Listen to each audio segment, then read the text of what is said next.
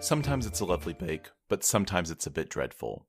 Welcome to the Gingham Altar. I'm Matt. And I'm Megan. Every week we tackle another episode of everyone's favorite baking competition, the Great British Bake Off. And after we've said our piece, we try to put our bakes where our mouths are and replicate some of the recipes from today's episode. This week we're taking a look at Season 5, Episode 6. That's right, it's European Cake Week. Shit's gonna get weird. Yeah, that might be the theme of the week.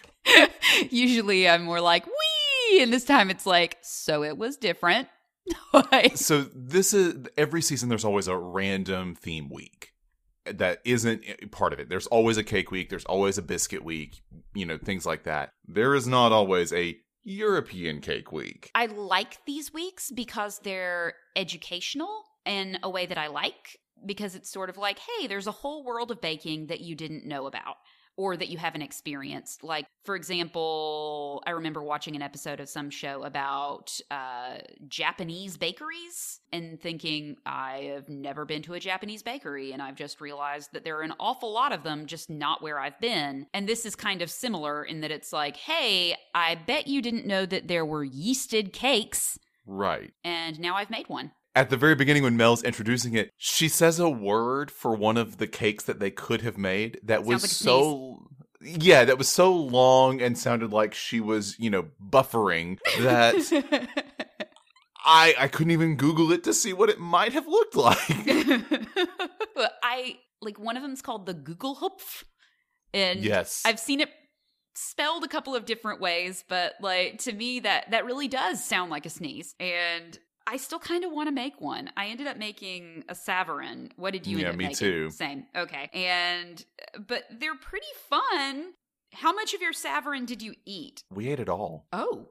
Well, we're going to differ then. So yeah, we'll talk about that when we get there, because we definitely had some thoughts about the Savarin. Yes. Well, obviously good ones if you ate it. Or maybe this is going to be the episode where we realize that Mac will eat anything. And so will his husband. Yeah, we're going to talk a little bit about that. So the first challenge this week was the Signature Bake, and they had 3 hours to make a European cake that had to be yeasted. Because as they mentioned, there's a strong tradition of yeasted cakes in Europe because baking powder was only invented in the 1850s. Yes, which I find fascinating because it means that what we think of as cake is actually very new and different. So I find myself thinking about, for example, a medieval feast, and you think of the table and everything, and, you get to the tasty pudding part, and it probably looked more actually like a bread by our estimation. Well, and I was thinking that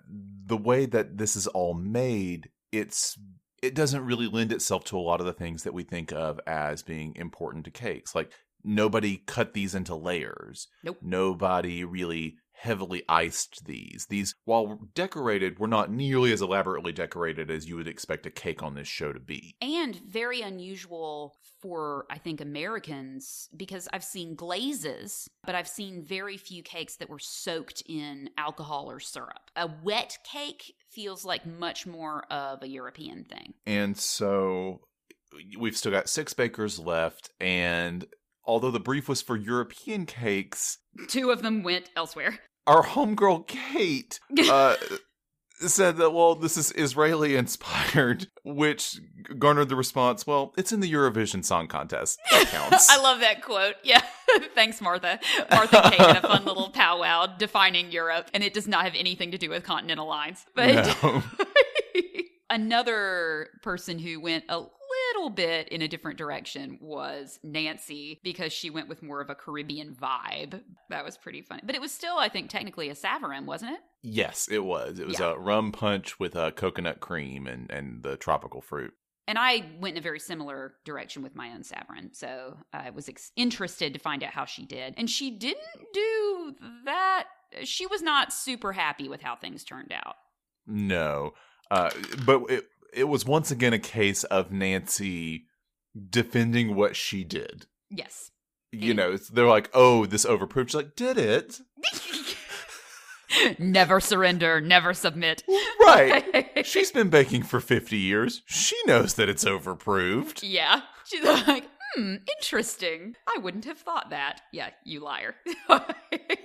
I like that they called her renegade baker Nancy, and that was just in the narrator part. Total renegade. This is also the episode where she famously refers to Paul as the male judge. He's been demoted from Mr. Hollywood to Paul, and now he's just, the dude. And you can tell that she's not super thrilled with him because they have a back and forth where when he's tasting hers and he goes, "Don't really taste the banana. Didn't think that I would." It's like, what an ass. Also, but he does say there was a little bit on the end. It's like, so you do taste the banana. Yeah, you started talking before you fully tasted it. Yes. Paul and Nancy. But you know what? We know where this is going because we've seen the whole season. And right. Yeah. They get married in the shocking season finale. That would be so funny. Also, they knock Nancy's decoration, but I've got a love for kitsch. So I was kind of into the little metallic palm tree. And, I was looking at him like, I actually wrote in all caps, "I love all tropical decoration." And they were like, didn't really add much, didn't like it. And I was like, no. That's amazing, and I now want to put paper umbrellas in everything I make. Oh yeah, it was absolutely stupid. But I loved it. Saying that, I thought it was kitschy. If it was sincere and she's like, "Oh, this is the tits." No, clearly not. But made me laugh. Yeah, it's funny. Yes, exactly. I think that you can more knock it for it's an unedible decoration. Yes, and that, I understand that as a general guideline that one does not make inedible decorations. But man, oh man, do I ever love... Oh, there was an article. It was either in Bon Appetit or Saveur magazine or Saveur. I have no idea how to pronounce that. But it talked about how tiki-style parties and drinks and decor have had a hot moment, or they did this summer, and I was about it. Like, give me all of your fruit skewers in your cocktails. Give me the tiki-looking everything. So, I was right. excited. If you're going to have your tiki party, you need to ask yourself a very important question. Do you feel the danger of the banana? I know neither of us feel any banana danger. No. Another great quote from Nancy was, "It would probably do it a favor if I dropped it on the floor." Right. And everybody's had that moment. Yeah, definitely. Oh, I actually had a moment like that this week because it took 2 attempts to get my Savarin, and the first one was pretty bad. Another good quote from Melon Sue was addressed to Chetna while holding up a tube pan, and it was... Oh, I believe you might be talking about my look from a judge from the week. Ooh. Yes, please, go ahead. Oh, no. Like, she holds up that circular ring pan, and she goes, "Kind of looks like a Piles donut." And the look that the judges give her is just withering. And I like that it was to a host, not to a contestant. Right. It's funnier when it's to a host. It's like, nope, you can't get rid of these wisecracking bitches. You're stuck. Right, when you can kind of see that she's like, that joke didn't land, and we're still standing here. And we're standing. Moving on. For those of you who are not in the know about the word piles, that means hemorrhoids. And right. Yes. Speaking of the tin, though, that she used, I thought that a lot of the elegance and decoration of these bakes came from baking them in fancy tins. Definitely. And shout out to a great American company. Nordic Ware is absolutely probably the maker of every exciting tin ever. No, not ever. If you want a really good bundt pan, Nordic Ware is the way to go. And I actually recognized Luisa's because I own it, and it's what I use to make my own Savarin. And yeah, if you want to have a fun time and you're a baker, just go to the Nordic Ware website and tool around. They're based in Minnesota. I didn't get to go on a factory tour, but visiting Minnesota, I did get to go to their factory store where they sell the entire range of their products, plus some factory one-offs. So if there's a little flaw, sometimes it doesn't even affect the quality of the bake or anything, but I scooped up some ever so slightly flawed stuff and had some big fun with it at a major discount. Another kind of option if you're looking to experiment with these different sorts of cake pans, if you don't have the room for a wide variety of things, or if you're not sure that you're ever going to use it again, there are numerous libraries around the country where you can check out cake pans. like you would a book. No. Yeah. Where? Yes. They're scattered around, so I know that there's like 2 or 3 around the Atlanta area. They're considered non-traditional collections, and so it's kind of, a crapshoot whether there's one in your area, but that is something that is out there and does exist. That is the tits. Mac. Oh my gosh. Like, we need to find if there's some sort of a directory for these, because we would totally post it in the show notes. Oh my gosh, I'm so excited by that. Like, because they are not cheap. That's why I was so excited about finding factory one-offs. I mean, like, a single pan is probably, like, I'm going to say around 40. Yeah, absolutely. When I was pricing some of these out, that's because I had to buy a pan for this because I didn't own a ring pan. Did you buy a simple one or did you go fancy? Dale actually bought it for me from the grocery store. Oh, well, thanks, Dale. Because I was not feeling great. And he's like, I can go to the store. I can handle this. It's like, okay. What a sweet man. Oh, I know, right? Did you get a good one? Yeah, it worked just fine. So, all right. Hell yeah. It's not as much fun as the Nordic ware ones, though, I'm sure. No. It's a Piles donut pan. Oh, lovely. Multi-purpose. You can bake your own. Right.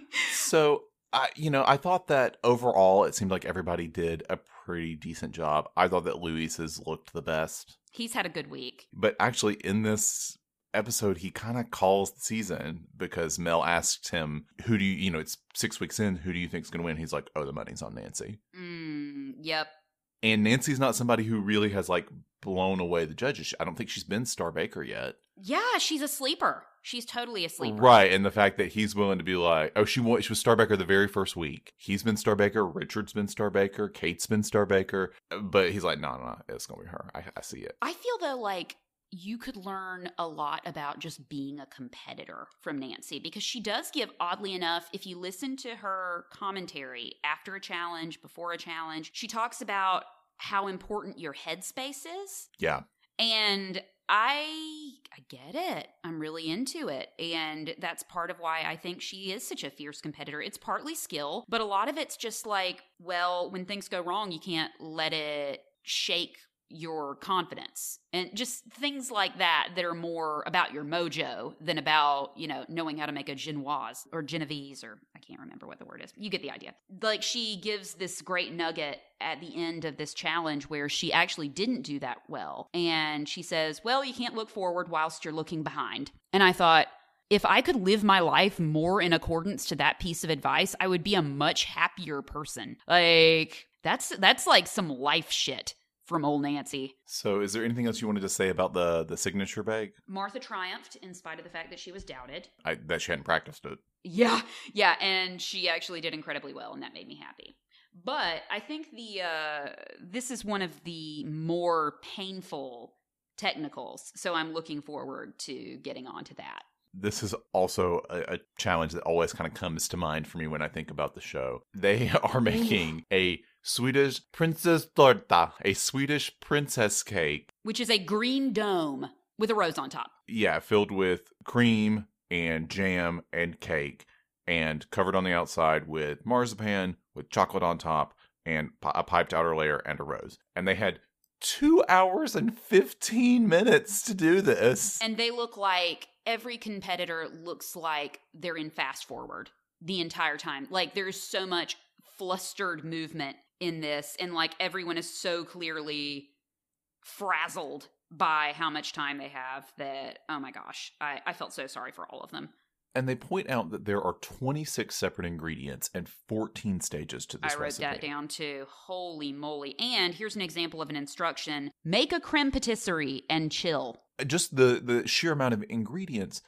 I regularly make entire meals of multiple things with less than 26 ingredients. Oh, when I first started cooking, I was really enchanted by Cooking Light, because poor body image. And they actually just folded, but one of their tendencies was to have a recipe with like 15 or 20 ingredients. And I remember just the measuring part of it could take so long for a new cook, because getting 20 teaspoons of something takes a while, much less trying to arrange, and then after you get everything measured, you also have to cook it. Holy smokes. This is one that I find intimidating. Just the sheer scope of it to me feels like this would not be a fun thing to make. even if Right. you had infinite time. And you can tell that it's very complicated because they did something while they were editing this show together this week that they don't usually do. Which is? And so in the first probably 5 minutes of this section of the show, they have edited it in such a way that contestants are saying sentences while they're off screen about what they're working on that basically builds into a recipe for how to make this. Oh. But they're like bouncing back and forth. And there's a lot of talking about what they're doing.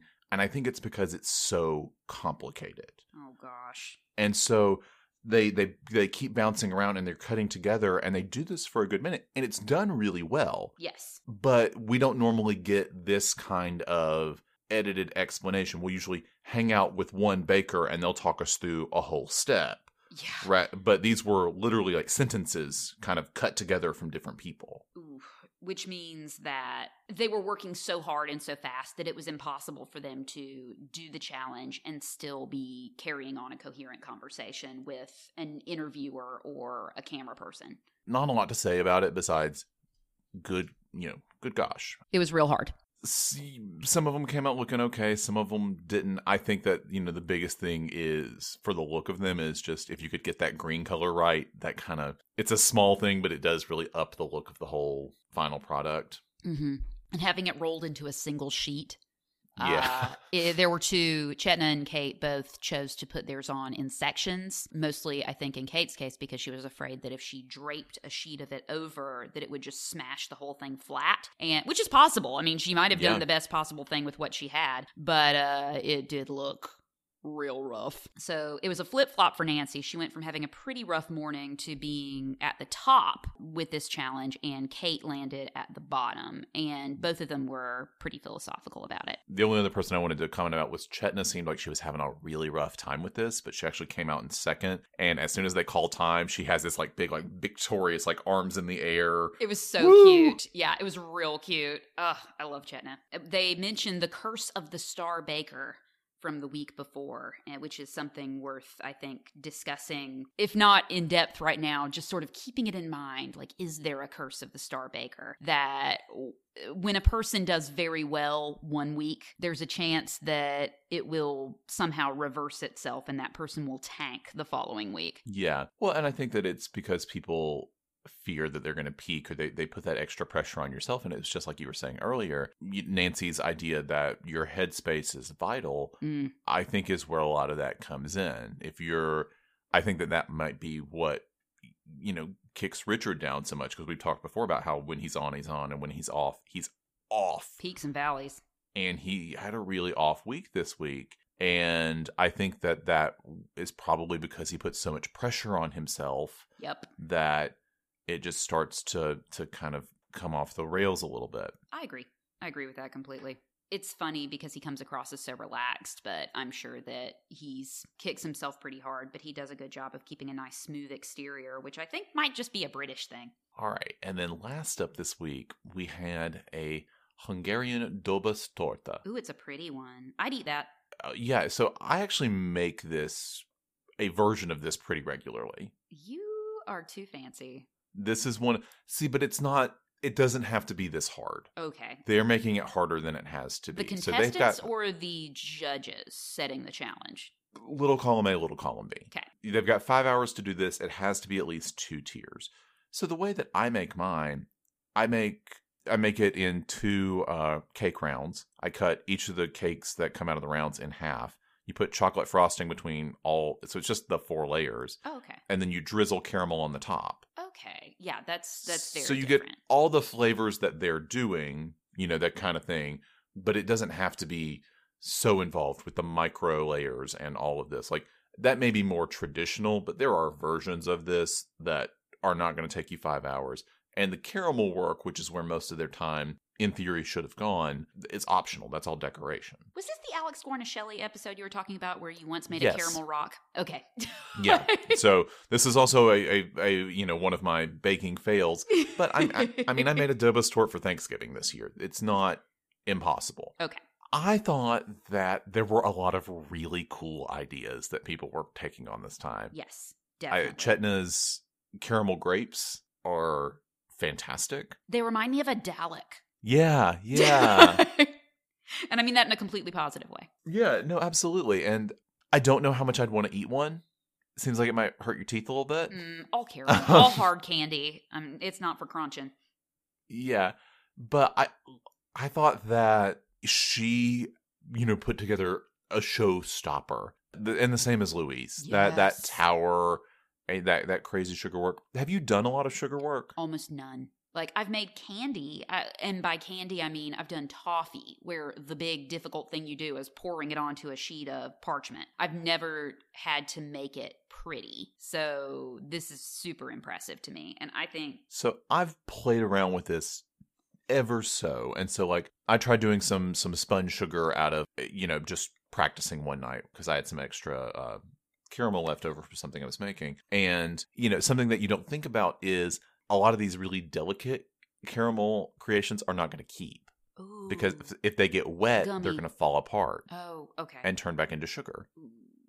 So, like, that sugar nest that Richard has, it's not going to be there tomorrow. Oh my gosh. Because just the water in the air is going to make it fall apart. Which, if you're a baker who can do that kind of stuff, is kind of bonkers, really, because it means that somebody could make that knowing, and they'd have to make it within a very small time frame, unlike a lot of, for example, fancy wedding cakes that I've seen done on TV. A really elaborate wedding cake might be made, almost 3 or 4 days in advance, step by step, and then you work on it when you can, and then delivery's its own thing. Whereas with something like this torte or anything with sugar work, you really need to serve within, what, you think, like 5 or 6 hours? Yeah. So they're doing a lot of really cool, interesting stuff. And even the ones that didn't do a lot of things, like Kate's pistachio spikes. But I loved the idea. I thought that was really cool. Yes. And while it might not have hit the brief as much, I thought that was a really nice looking cake. And the idea of it like bristling but if she had had more time, which is a classic sad thing to say, but that it was just like bristling with spikes around the top of each layer. That was a really nice concept that took some thought and some planning, and she just needed more of it. I mean, I guess the big conversation around this challenge is Richard versus Kate. Yes. Spoiler, no spoilers, but they end up not sending anybody home because they've got that option because Diana withdrew from the competition 2 weeks ago. And it was an interesting one because it wasn't that a lot of times when they don't send anybody home, it's because everyone did too well. In this case, it was more they didn't send someone home because of 2 people they both did equally badly. And they also, in another weird editing moment that's out of step for the show, the judges spoke at the elimination. Yes. And at some length about their thought process and where they came from. Did you get a sense of which one was on which person's side? No, I didn't really pick up on that. What were you hearing? I didn't either. And I thought that it would kind of come through a little bit more, but I couldn't really pick it out. Huh.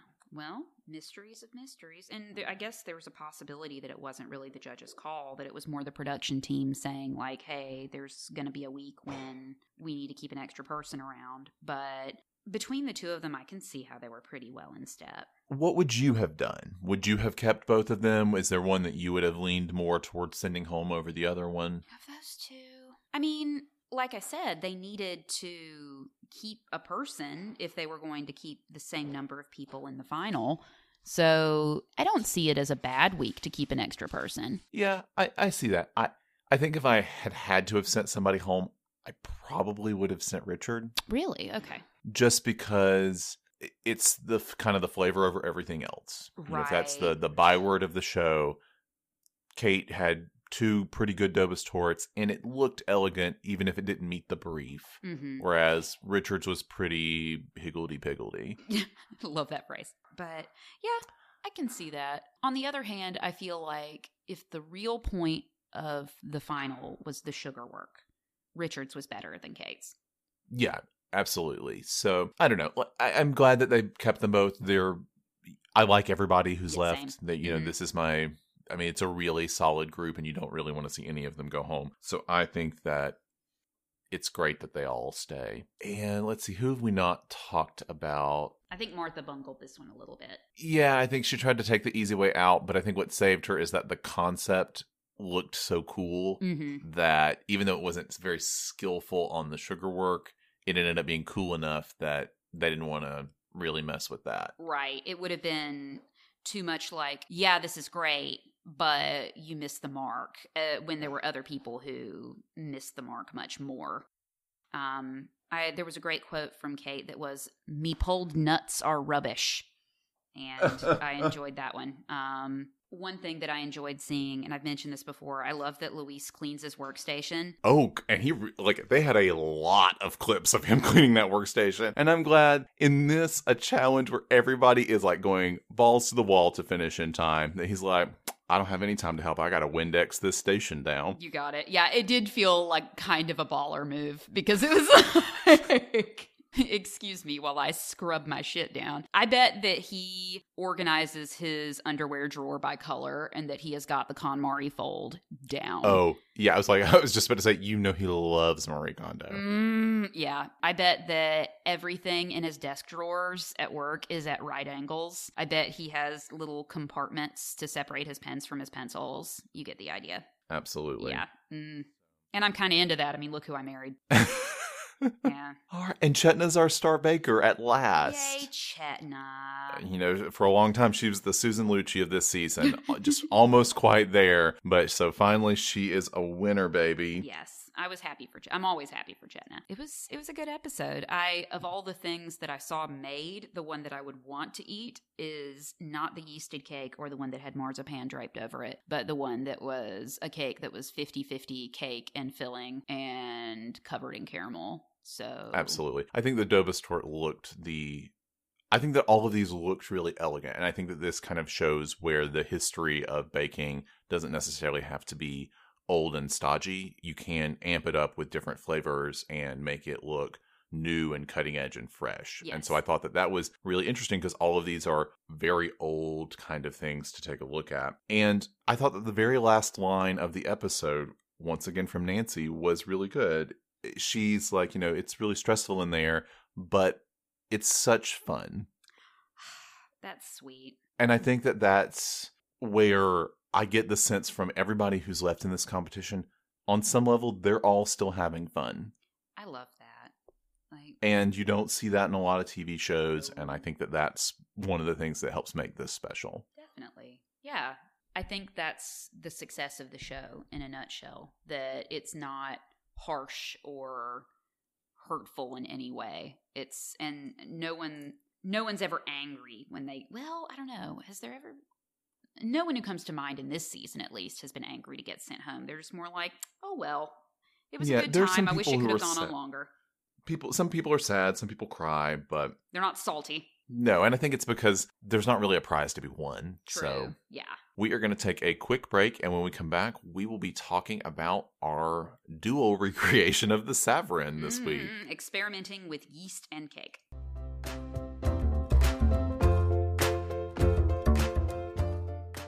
All right, and we're back. So something that I meant to mention up top that I wanted to apologize about is I have been traveling, and that is why this episode is so late. I was in Seattle for the midwinter meeting of the American Library Association, so sorry. No need to apologize, Mac. I, frankly, live my life kind of a day late and a dollar short and apologizing for forgetting about things. In fact, I was supposed to go visit a friend last week. Like, gonna drive to Atlanta, spend the night, that kind of thing. She texted me this morning, was like, so when are you coming? And I was like, oh, that's an excellent question. I am sorry. So, yeah, that's sort of how I do things. And I think, didn't I text you yesterday and say, oh my gosh, I forgot to call you back and finish the episode? Yeah, and it was like, we were gonna record tomorrow. Yeah. You're fine. Mm-hmm. Yep, that's how I do things. Like... oh shit, was it today? And the other person's like, no. I'm like, oh, okay. But we are prepared to talk today, and both Megan and I did the signature bake this week. We each made a European yeasted cake. In fact, we both made Savarins. Mm-hmm. Named after a dude named Savarin, I believe. Am I making that up? But, or maybe there is just a dude named Savarin. I might be completely full of shit there. But I do remember, okay, so here's my really vague I've got a better idea. Instead of making it really vague, I'm going to look up the history of the Savarin. It's a kind of rum baba, which is a dessert that's based on soaking a yeasted cake in syrup and alcohol, hence the rum. A rum baba is very small. It's more something you do in a muffin tin, and it's sometimes filled with whipped cream, pastry cream, and it's an individual serving type cake. But a Savarin is a larger form, usually made in some sort of a ring or a bundt pan. And I did a bundt pan because it's what I had. Did you go with the bundt pan? So I used a ring pan because that's actually what I guess it was a bundt pan. It was a ring pan with some texture in it. Oh, cool. The original baba was introduced to France in the 18th century, attributed to Stanislaus I, the exiled king of Poland. The Larousse Gastronomique has reported that Stanislaus had the idea of soaking a dried Gugelhupf, which is a cake that some of the contestants also did. So basically, you let your cake get old and then soak it in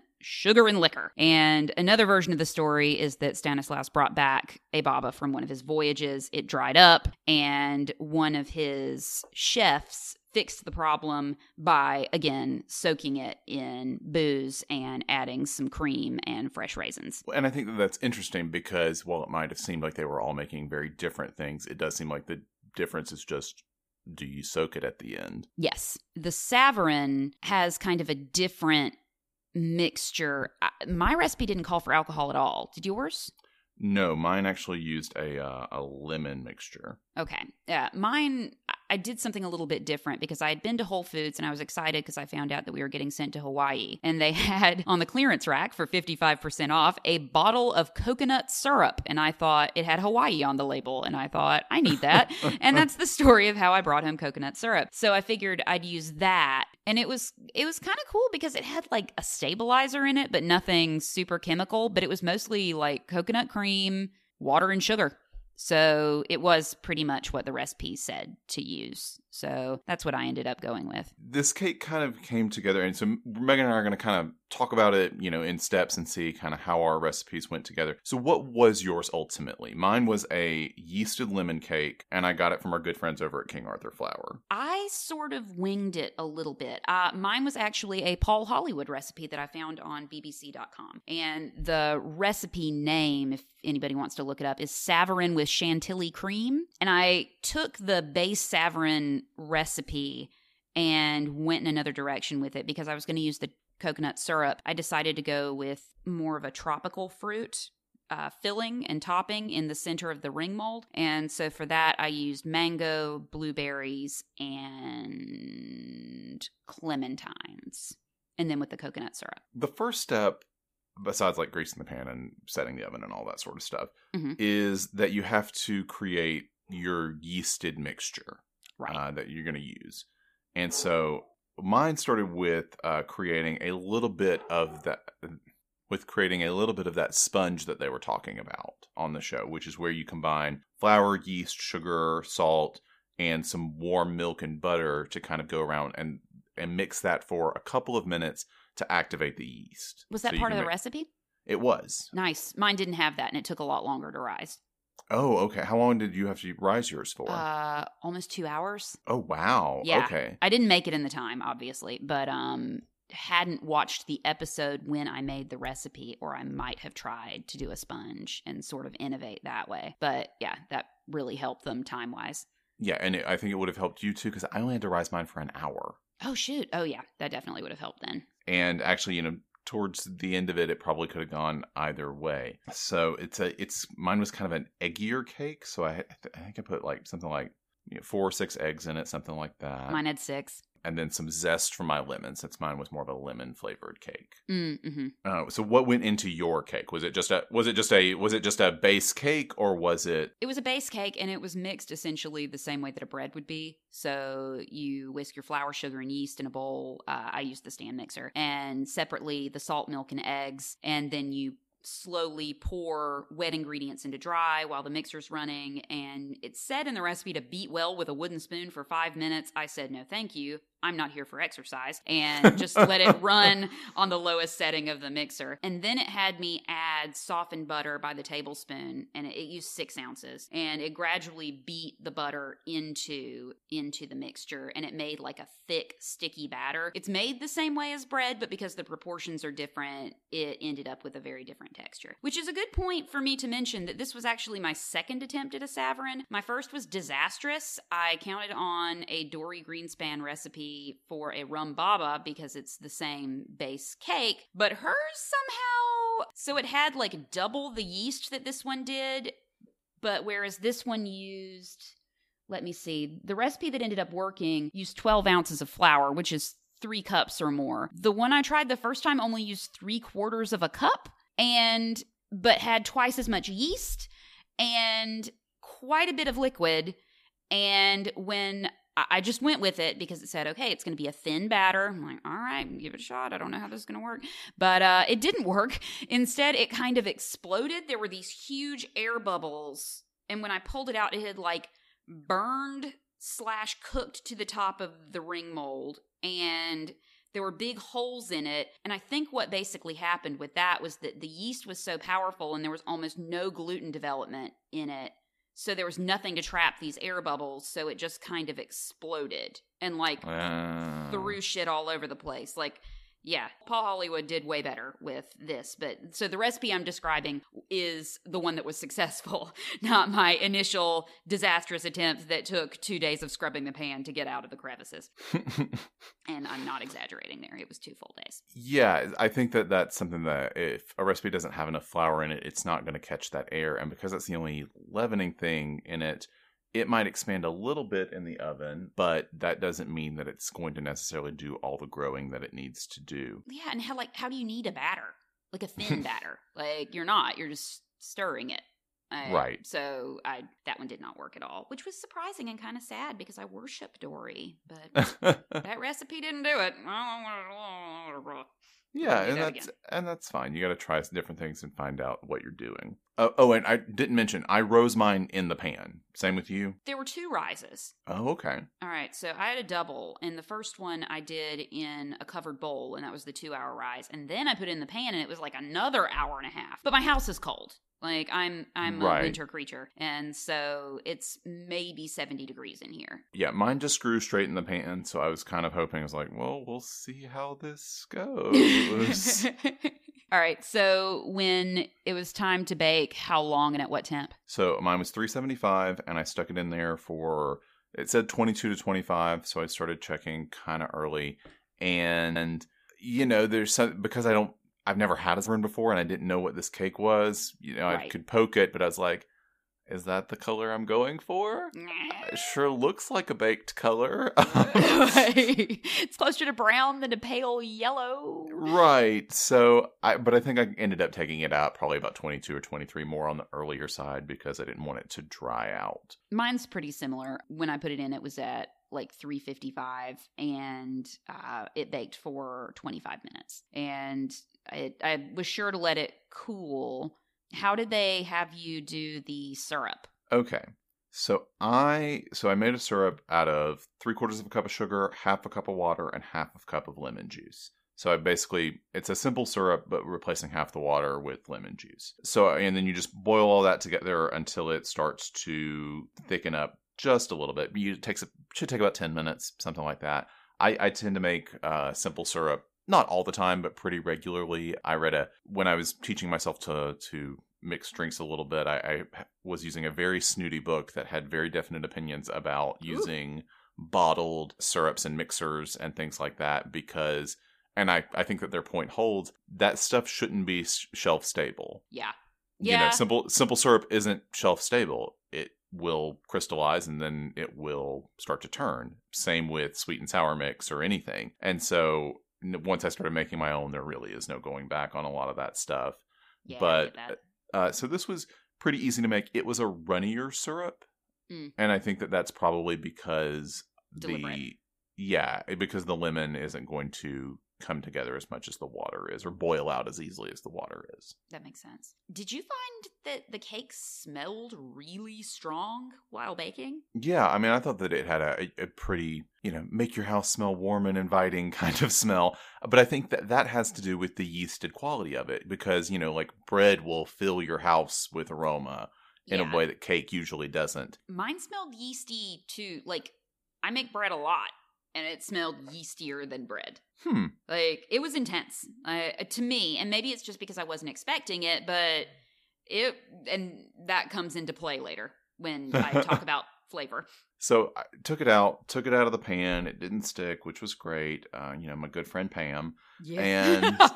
And love her. And so then it had to cool. And then I had to brush the syrup. Or actually, before I turned it out, I started brushing the syrup into the cake. Okay. And so I used a pastry brush and I was brushing syrup into this cake. And I gotta say, this is one of the weirdest things that I feel like I've done to a cake in a long, long time. I'm reading that comment as sexual, which I know it's not meant to be. Like doing weird shit to this cake. But well, because it's kind of thin, and so I'm just like, it feels like I'm brushing water on a cake, and it's like, well, how much? Is all of this supposed to go in this cake? That seems like a lot. I used the whole bottle of my syrup, so yeah. How much did you use? So I ended up using... Okay, so I brushed, probably a third of it on to the bottom. And then I turned it out, let it cool, and then I started brushing the rest of it over the top and in the middle and all that. But I kind of got bored with that. Yeah, understandably. Because it was taking forever and I didn't understand what I was doing. And so kind of towards the end, I started more sloshing it on the cake. There we go. And turned so, into me. And it made a huge mess. Oh, and was it just on a plate? It was on a cooling rack. Okay, yeah. Okay, I've done this. So it all ran out underneath. Yeah. And you were like, fuck it, I don't care. Right. I was like, I've been pouring... This cake it's not a huge cake. I mean, it's a decent sized cake, but it's not a huge cake. So there's plenty of syrup in there. Yeah. And then I let it go. And I... Let it go. All right. So how did you syrup your cake? I took it completely out of the pan. And then I don't think I let it get dry enough. I think ideally this would be kind of like a fruitcake situation where it would have to get like old and dry because it didn't soak up everything. Because I had taken it out of the pan, I poured the syrup into the pan and then put the cake back into the pan so the syrup would squish up around it. Interesting. And let it sit. And the recipe said to pour the remainder of the syrup into a roasting pan, but my roasting pan is huge. Yeah. And you'd just be like chasing it around. Like, I didn't see how that made sense. So I poked a bunch of holes like a poke cake and poured the syrup over the top. And that got a little bit messy, but most of it went in and around the sides of the cake. And so that was my method, and it was really fast. So I would recommend it. I'd do that if you were going to do a syrup soaking. Just put it back in the pan. Yeah, I think I might try that next time because that sounds easier. Yeah. And it's not going to... I was thinking that while you were describing what you were doing. Like, what? Just brushing it. Well, and that's like when I got to the end, I was like, why didn't I just pour this all on the top? It'll seep through this pan. Is it that I'm worried that it's not going to come out of the pan? But if I take it out first, then that solves that problem. Yeah, and my syrup, because I wasn't worried about it because it had stabilizers. Like, it wasn't going to crystallize. It was just going to be like glue, worst case scenario. Yeah. And then you would just upend it and let it sit until gravity did its job. Then it came time to decorate the cake. And you'll see by our pictures on Instagram that mine is not decorated. And the reason is... You ran out of time. I didn't run out of time. I was willing to go over because I wanted to try something new this week. I got some new frosting tips. Ooh. And got your tips done. And so I was going to try to make some royal icing flowers to go on this cake. That'd be fun. Evidently it wasn't because it wasn't decorated when you took it. Yeah. So I thought that would be a nice touch and all of this. And so I went to make my royal icing, and I don't know what I did, because royal icing is just like eggs and sugar. Right. However I made it probably with not enough sugar, because dry fast enough. And so I would like pipe something and then it would turn into a blob. Oh, no. And I would pipe something else and it would turn into a blob. Was it warm? No, because like none of that stuff's warm when you cook it or when you make it. And so, but I didn't have any more icing sugar. I'd used all the icing sugar I had, so I couldn't add more in or try another batch or anything. I was kind of stuck with what I had. Mm-hmm. And so, and it tasted fine, but like royal icing just tastes so, it just tastes like sugar, you know? Yeah, and because that's all it is, really, that in color. Right. And then I watched a lot of and so I was trying to do this, and I was watching a lot of very frustrating women on Frustrating YouTube. Or frustrated? Frustrating me. Who were showing me how to make frosting roses, and they make it look, they're like, you just do this and this and this and keep spinning, and it's just the same step over and over and over. And it's like, no, it's not. It's not. Now, if I had icing that was made appropriately, or maybe a thick buttercream or something, maybe this would have gone better. But it did not. So we just had a pretty basic coffee clatch kind of cake at the Freeman Goff household. But it tasted delicious. My recipe called for all kinds of stuff to go in and around the cake. Like it had chantilly cream, it had caramel shards, it had all kinds of fancy stuff. And I had kind of decided from the get-go that I wanted it to be tropical anyway. And all that is best suited, I think, to just putting some fruit in. So that's what I did. And I was also, I've become a little bit of a snob about fresh fruit and not wanting to buy things out of season. And because I've just had some bad, like, for example, I don't know if avocados are in season right now or not, but I've bought several at my neighborhood grocery store. And for example, they don't soften ever. They just get older and turn into rubber that is green. So that kind of thing has happened a lot. You get the mealy apples, you get the bananas are fine, but I've been trying to buy things more in season because it's better, and you know, the planet and all that stuff, but mostly because it's better. I ended up going with frozen fruit because frozen is often harvested, peeled, cut, and frozen at the height of ripeness. So frozen fruit, if its texture holds up well, and it does better for some fruits than for others, can be better than fresh fruit out of season. So I went with frozen mango and blueberries. The downside there of not getting just mango is that the blueberries dyed the mango purple. So I put it in the middle of my cake and it looked like sort of a sad purple Dalmatian effect. And so the reason why I didn't get all frozen mango is because it was more expensive. And so like, you see where this is going. Yep. Cheap doesn't necessarily always go well with appearance, but it tasted fine. So I figured, well, what am I going to do to fix this? And I had a can of whipped cream, and I'm not going to lie to you, I used that, and it was Ready Whip, and it was ready. And so I was like, well, I wasn't going to use the Ready Whip, but I got it. And so I put, like, you know, a Dairy Queen style spiral on top of that ugly ass fruit, and it looked better.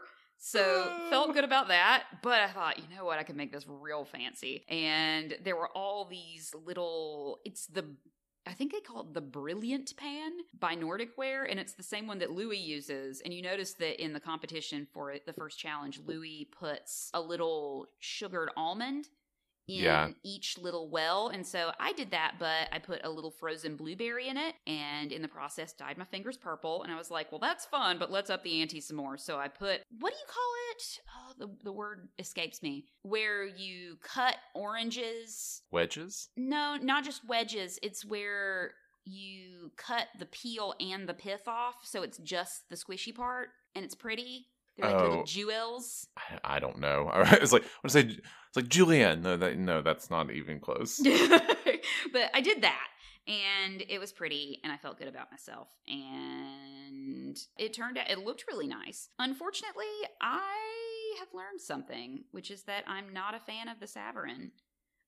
Really? Yeah, I took my pictures. I thought, that actually looks really good. Good for me. I do not think I did the Savarin wrong. I think I did fine. The texture was okay. I did not like yeast in a cake. It felt wrong. Okay. And I think that you're getting into what my biggest thoughts about this was I thought that the flavor of my cake was pretty good. Yeah. It was lemon, aggressively lemon. Like cleansing fluid lemon, or like no, just good lemon? Yeah, like lemon syrup, lemon zest. Like, this has a consistent point of view flavor, and it's lemon. So, but I kind of like. I feel like that's what we like, strong flavors. So that's a good thing for us. And obviously you like lemon, or you wouldn't have chosen the recipe. right. Okay. And so, but the texture was weird. Like a sponge, like a loofah, like your grandma's loofah. Yeah, and it was like, I think that part of the case with mine was it looked like a pound cake. And that's so what you wanted. You're like, pound cake. And, so like Dale took a bite and he's like, that wasn't what I was expecting to put in my mouth at all. So like it was light and airy, but then it had like a little bit of a chew to it, and it wasn't bad. It just wasn't exactly what I wanted. It was yeasty. Yeah. And like that was a strong flavor. Yeast came to the cake party in mine. And so my pan was the kind where it's got like ridges all along the outside, so it gives you a really obvious place to like cut a slice out. And so the slices are pretty small, and so you're like, well, I'll have a little piece. And then Dale got the flu, and so you always want to treat when you've got the flu. And so over the course of like the next, I just want to vomit, but over the course of the next 5 or 6 days, we ate the whole thing. Oh wow! So obviously you didn't hate it. We didn't hate it, but like I don't. But you don't like it there are either? So many excellent cakes out there, and all cakes kind of take roughly the same amount of time before you start getting into like the fancy cakes. And so it was like, well, this wasn't crazy involved. The yeasting part, like, you had to wait on it, but it wasn't very involved. But it was just kind of like, okay, I'm glad to have done that. And it was about the yeast ultimately, wasn't it? Was it more the texture for you? I think it was the texture, but I think the yeast is what caused that texture. Yes. I think a different leavening agent would have given a cakier feel. Yeah, except for lack of a better word, a cakier feel to it. And I wonder, in the episode, Martha talks about how I can't remember if it's a Savarin or something else. I don't think it's a Savarin. Anyway, but it's a yeasted cake. And she said that it came out tasting like bread. And so she like kind of bent the recipe a whole lot that she was using and added cakier ingredients. And I think what she probably did was find a way to move away from the yeasted quality by adding a whole bunch of extra butter, etc. And so I salute that move, because it tasted like a loaf of bread that you poured a lot of syrup on. Because it's so syrup soaked, that's where the flavor comes from. And so it seems like the cake itself is just kind of a structure. It's like if you buy like cheap French fries, you're not eating those because they're French fries. You're eating them because they are a vehicle for your favorite sauce. Yeah. And so this was very much a vehicle for lemon syrup. Yeah. I hadn't thought of it that way, but you're probably right. But it does very specifically remind me of my grandmother's. It wasn't a natural sea sponge, but it was like an imitation sea sponge. And it's like kind of craggy looking, but it's that perfect sort of peanut shape. Yep. That was exactly the texture of mine, and I don't feel the need to repeat that experience. So, as like you and I both sound like we are not necessarily going to be on the making Savarin train all the time. Probably not. Would you try another yeasted cake? I try a Gugelhupf, I think. Like, I could get into it. I can see how that might be better or different, because I think, isn't Panettone yeasted as well? I'm not sure. All I know is that there's a drag queen named Miss Coco Peru who loves a panettone and has a lot of very funny YouTube videos about them, because she gives them to her neighbors for Christmas, but she refuses to spend more than $6 on a panettone. I like this story. I like this story a lot. I'm looking it up to see if it has yeast in it. I bet it is, because it's bread-like for sure. Panettone is yeasted. Yeah, people are calling it a bread. Yes, and so it has that vibe, and I feel like a Gugelhupf would be a little bit like a panettone. In fact, I think a panettone is kind of like these cakes, like in that it walks the line between a bread that is sweet and a cake. And it made me wonder, like, how is this that much different from a cinnamon roll? Yeah, Well, and I mean, the It's lines shaped are... and laminated, but it's a bread with filling. Yeah, and I think that the lines for all of this stuff are pretty vague, and I think that that's why things that maybe, some people are just like, a yeasted cake. They didn't say, like, that they were coming out of a specific tradition. They were just like, yeah, it's a cake. It's got yeast in it. Yeah. Moving on. Right. I wouldn't do this one again, but I wouldn't say that a yeasted cake is a bad idea. Or a yeasted sweet. Definitely not. I think that for cakes in particular, though, I think there's a reason that we've moved mostly to baking powder. And that this is an interesting historical thing, but that the desserts where yeast has kind of remained the main thing, I think it's there for a reason. And this is an interesting footnote, but not something that I necessarily want to bring back from the past. No, agreed. Yes, absolutely to that. So I am much more excited about next week because I know. It is. Remind me what the title is. It pastry or is I think it's advanced pastry. Advanced pastry. But one thing I'm really excited about is that we get to make savory parcel. Well, an option. What I want to make is the savory parcels. And and I'm actually going to take on my very first showstopper next week with the eclairs. Oh, I'm scared. I'm scared for you. You're going to knock it dead. But we'll see how it goes. A friend told me that, because remember we said that hot watercress pastry did not sound appetizing? A friend told me that she's had it and it's actually delicious. Oh, cool. So I was thinking about giving that a shot with my parcels if the opportunity presents itself to sort of see what that's like and get a taste of it myself. Oh, it's so cool. I've got to start, I've got to find my recipes and all of that, especially for my choux pastry, which I had to start with by realizing that choux is spelled with a C and not an S. Oh, that's so cute. Look how cute you are. Yeah, I think of it as sounding more like a sneeze. Yeah. Choux. It's like a choux pastry, with a C and an X. That makes sense, right? Yeah. Or and is there anything else you wanted to add about your Savarin? Most of mine ended up in the garbage. Oh, I know. Well, maybe you'll start making stuff that you like. Let's hope so. That was a rough week. All right. Well, thank you all so much for joining us. If you like the show, please give us a rating and review on iTunes, Stitcher, or wherever you're listening. It really does help people find the show. Leave us a comment, and you can reach out to us via email at theginghamaltershow@gmail.com. You can also see pictures of our bakes and other stuff that we do on Instagram at The Gingham Alter Show. Our theme music is a song called Cheery Monday, and it is licensed under Creative Commons Attribution 3.0 from Incompetech. And yeah, I think I did the outro without the script. You can find out all. Yeah, well, that's fine with me because I'm desperately looking for the what I'm supposed to say, so I'm completely focused on myself. It's like you can find all that and more in the show notes each week, and yeah, so thanks. Yup. All right. Thanks for listening. Until next time, this is Megan. And this is Mac. Wishing you a lovely bake.